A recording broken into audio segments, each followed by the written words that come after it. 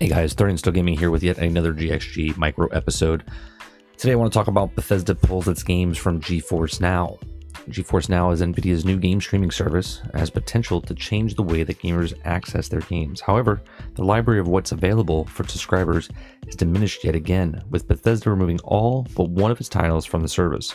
GeForce Now is a game streaming service that allows players to enjoy the titles in their game libraries without the need to meet the graphical capabilities requirements. Instead of the user's local computer handling processes, everything in the game requires it's instead managed by GeForce Now system and simply streamed to the users, preventing them from needing to meet the technical requirements or long download periods to play. Bethesda initially offered a large catalog of games on the service, including Skyrim, Fallout 3, New Vegas, and MMO Fallout 76. In addition to Doom, Dishonored 1 and 2, The Evil Within, and Wolfenstein series. However, Bethesda suddenly chooses to remove the vast majority of these titles from the service, only leaving behind Wolfenstein Youngbloods. At this time, neither Bethesda nor NVIDIA have shared any information as to why these games were removed. It's also unclear why Youngblood didn't get the axe, but it may also have something to do with Youngblood being one of the RTX-enabled games on the service, which is likely a big draw for gamers who don't own most recent video cards.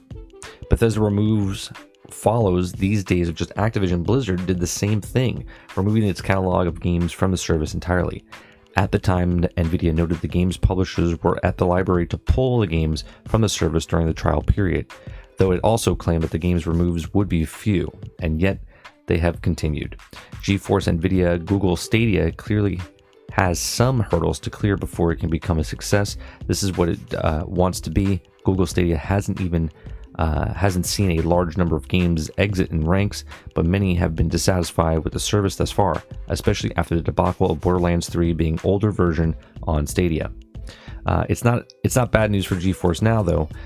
It was recently announced that the GeForce Now will receive Cyberpunk 2077 on its launch day and should also allow gamers to enjoy impressive visuals without having to race to upgrade their systems.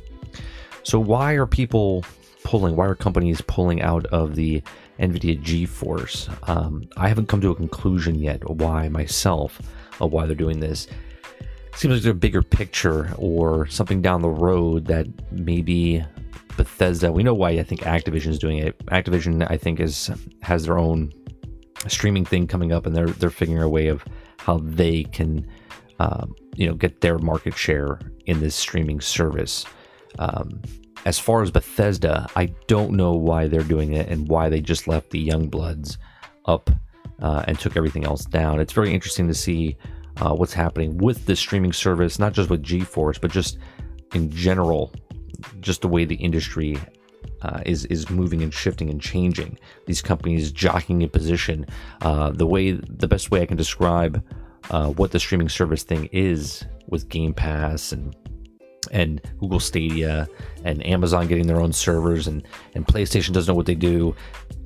I feel like it's a horse race that just started. Everyone's running out of the gate strong, and then now there's people starting to get into that first corner and they're starting to take the lead in second place and third place, and they're trying to find their way into this, into their places where the rest of the pack gets left behind.